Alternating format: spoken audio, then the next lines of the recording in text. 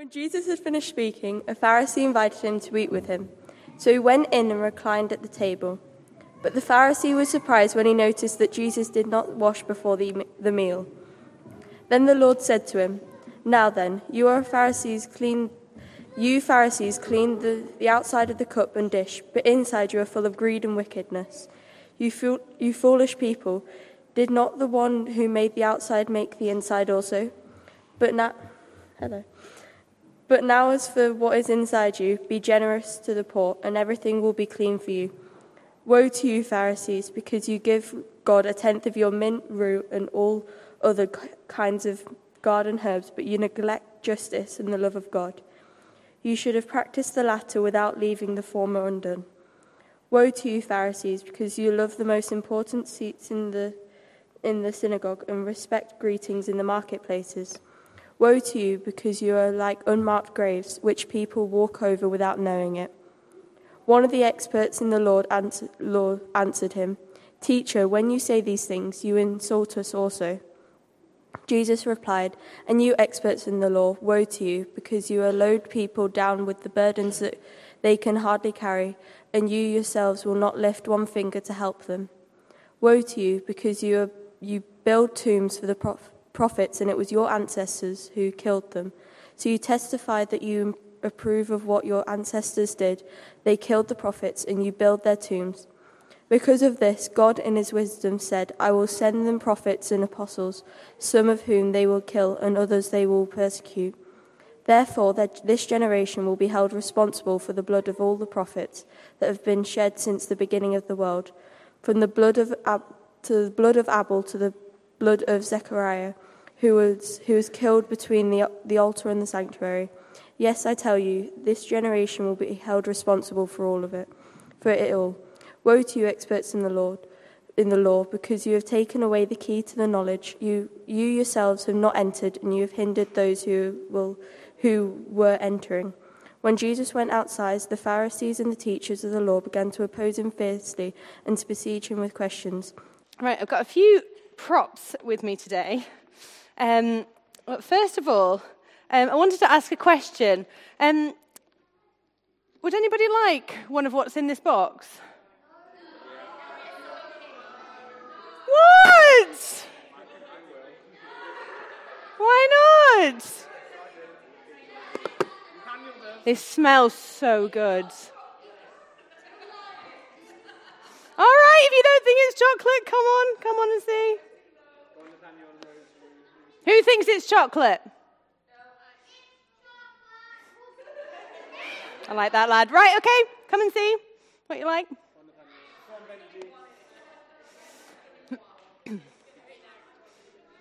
Go on, you're very welcome. You can have them all if you like. You can open the side.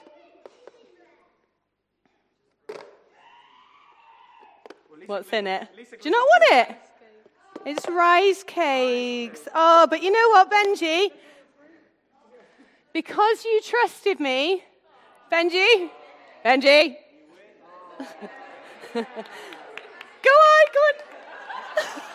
No, I promise.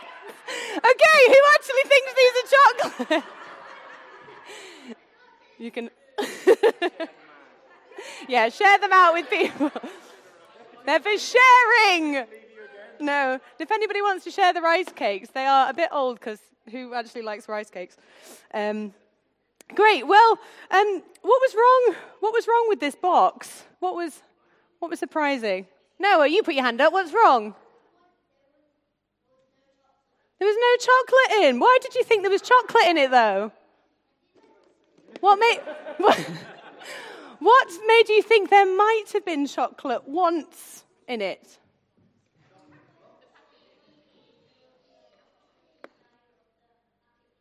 It looks like chocolate on the outside. So what's on the outside makes you think you know what's going to be on the inside. If this was sealed, we would have assumed that this was properly chocolate, wouldn't we?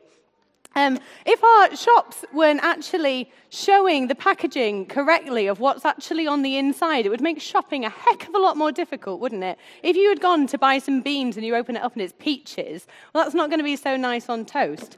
We assume that what is on the outside is reflective of what's on the inside. And it can be really similar with people, can't it? It's really jarring when someone is different on the inside to who they claim to be on the outside. Like when we've got politicians that will... when we've got politicians that say one thing but then act differently, we don't like it, do we? It just feels wrong. Or if someone says that they think that they're looking after the environment and then they throw rubbish out the car window, it doesn't match up. They're not having integrity.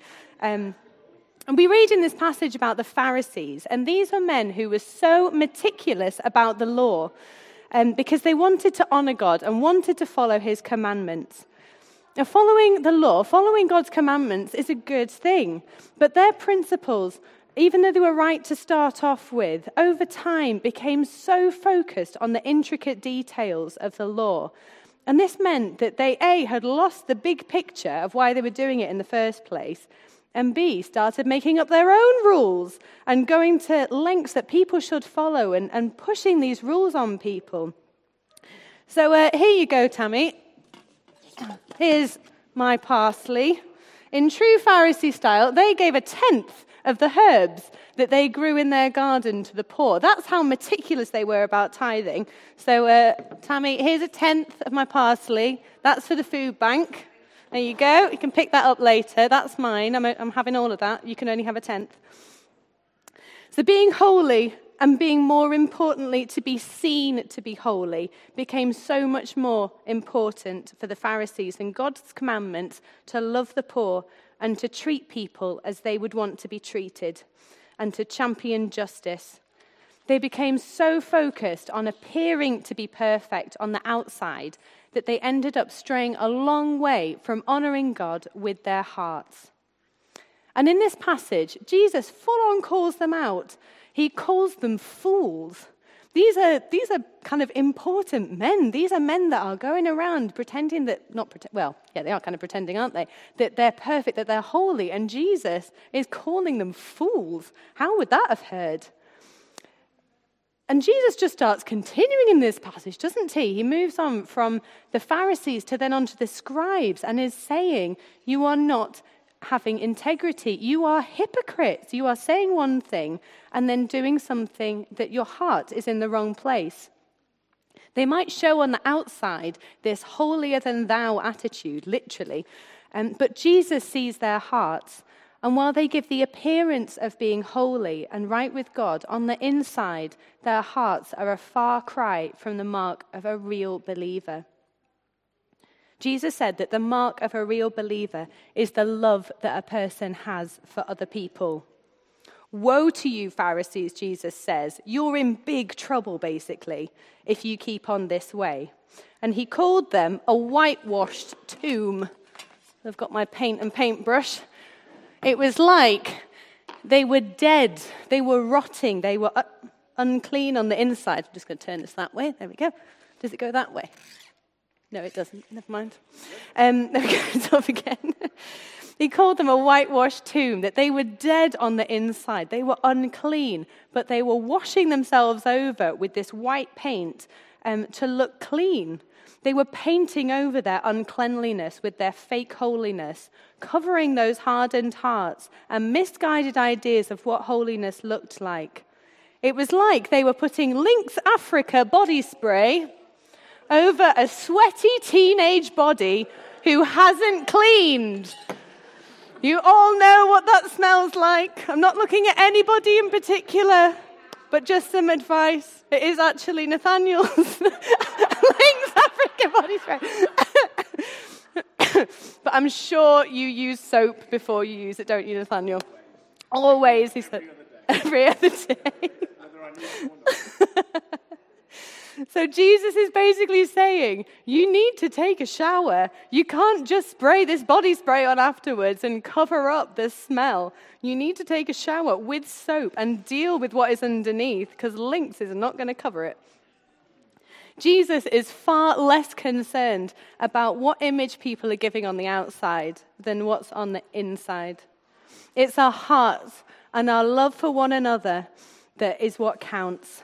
It's the adoption of the character of God and his love for us that is what he wants for us, and that he wants us to be reflecting on the outside.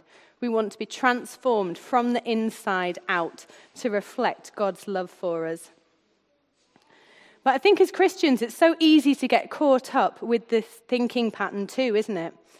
We're no freer from the temptations of wanting to seem like we have it all together, when the truth is, no one has it all together. There isn't one person in this room that has got it all together. The human condition gives us a deep desire to be truly loved and truly known. But this is a really hard thing to do, because we question whether we will be truly loved after we're truly known. Our society calls out for authenticity, for people to be real with one another. And we really appreciate it, don't we, when someone stands up and says, this is hard, or I'm not perfect, particularly when it's people that are kind of front row center on our TVs or kind of are famous, and they stand up and say, actually, I have anxiety, or I have an addiction. There is actually something really relatable about that, isn't there?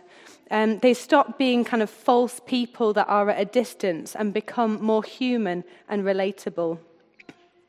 A friend of mine from home over Christmas, she put a post on Facebook, and when I was looking through, and it was a picture of her with her family at Christmas, and it all looked absolutely perfect, and it was sort of her and her husband and her children all looking pretty and Christmassy, and it honestly looked perfect, and I just swiped past it because I was like, oh, that's fine, it's another perfect life. And my mum said, oh, did you see Lizzie's post? And I said, oh, I kind of scrolled past it, and she said, oh, read it. And she wrote on this post, these are the photos that we took of Christmas Day, but this didn't show the part where my kids were screaming because they were hungry because we hadn't got Christmas dinner ready. It didn't show when I was up in my bedroom crying my eyes out because I was so stressed out and really anxious that day. It didn't show the fight that I had with my husband the night before over the wrapping paper. That was reality. And she was just kind of making this point of, we can put this image out, and yet it hides what is actually going on underneath. And she wanted to show that contrast. It's hard to be our authentic selves, though, isn't it? Because we know, actually, that our true selves are not always that good. It would be easy to be authentic if we were perfect, wouldn't it? That would be the easy bit. But when we know that we're not that good, when we're fallen short, when we're broken people, but just as Jesus says, he says, I love you and I died for you while you were still a sinner. Like a broken pot, he says, he doesn't say, fix your mess first and then come to me. He says, come to me and let me fix your mess. Let me help you fix your mess. The Bible says that all have fallen short and all have sinned. But it also says that while we were still sinners, while we were still broken, Christ died for us, and we are forgiven in him. We can't expect ourselves to be perfect, but nor should we expect others to be perfect either. What we can do is love each other. Lost my jumper. Is to put on that jumper of love, which I'm going to try and attempt to put on and see if it ruins the microphone. Also, a thank you to Tammy for fixing the hole in this jumper, because it means I can wear it now. Thanks, Tammy. Is to put on that jumper of love. We love each other in that brokenness. And that means accepting the parts of me which I'm not proud of, and knowing that there are parts of you which you're not proud of, but that's okay. It's saying, I want to reflect the person of Jesus Christ by extending the love that he has given to me, by loving you, no matter what your struggles are, your opinions are, and your doubts are. It's saying that I want to be open enough to share my struggles with you. All those doubts, all those different opinions, the things that I'm not proud of, I want to share them with you, so that we can talk through it so that I don't have to suffer or battle on my own, but that I've got a friend, a confidant that I can speak to. It's a good thing to want to grow in holiness and to make an effort to reflect the person of Jesus in our lives. And we can be really inspired by those around us that are doing so and championing us to live differently, showing us another way. But we also want to grow in our ability to be open with each other and to be fully known by others. There was, remember from Nathaniel's page, when you did that survey or something of like, what do we want for this year? And there was one of the things that we want is to know and to be known, to know one another and to be known. And keeping our mess to ourselves and covering up and pretending I'm fine really doesn't actually help. In the same way that covering a sweaty teenage boy's body odor in Lynx certainly doesn't get rid of the underlying problem. All it does is give a false and unrelatable impression of who we are by not being open with each other. And it robs you of the love and support and grace that you need from others to help walk through life with the baggage that you carry.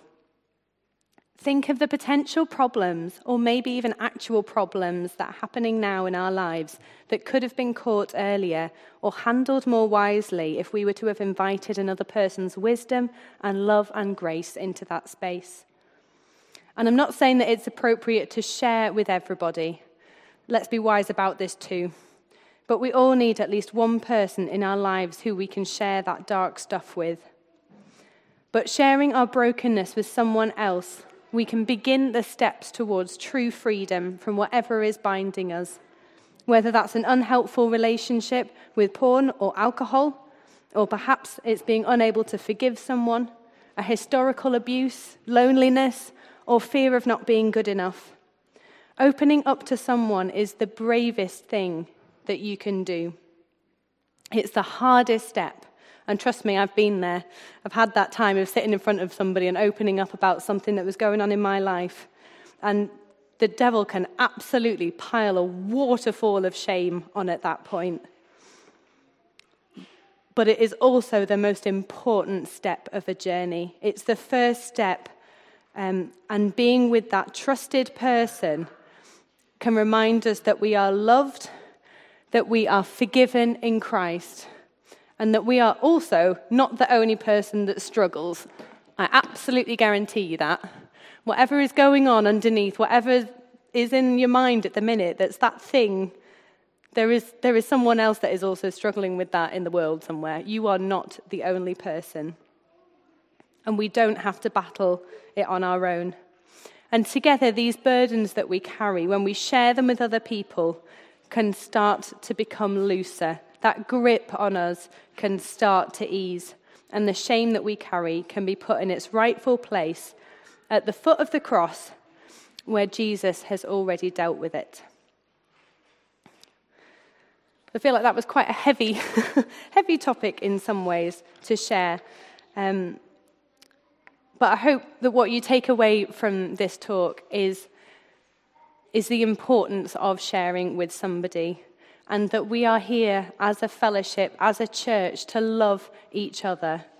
So if you've got somebody that you feel able to share with, I just encourage you, what does it look like to share that one step further? What does it look like to go a little bit deeper into who you are and the things that are going on in your mind and in your heart?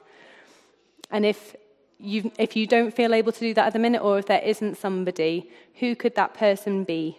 Who might be somebody that you could say, can I just have a chat with you about something in confidence? I just need to talk. And together we can build an authentic church, one where we are true and honest with each other, where we love each other, where we extend grace to each other, and where our insides start reflecting the person of Jesus. And we can display God's love to each other through that.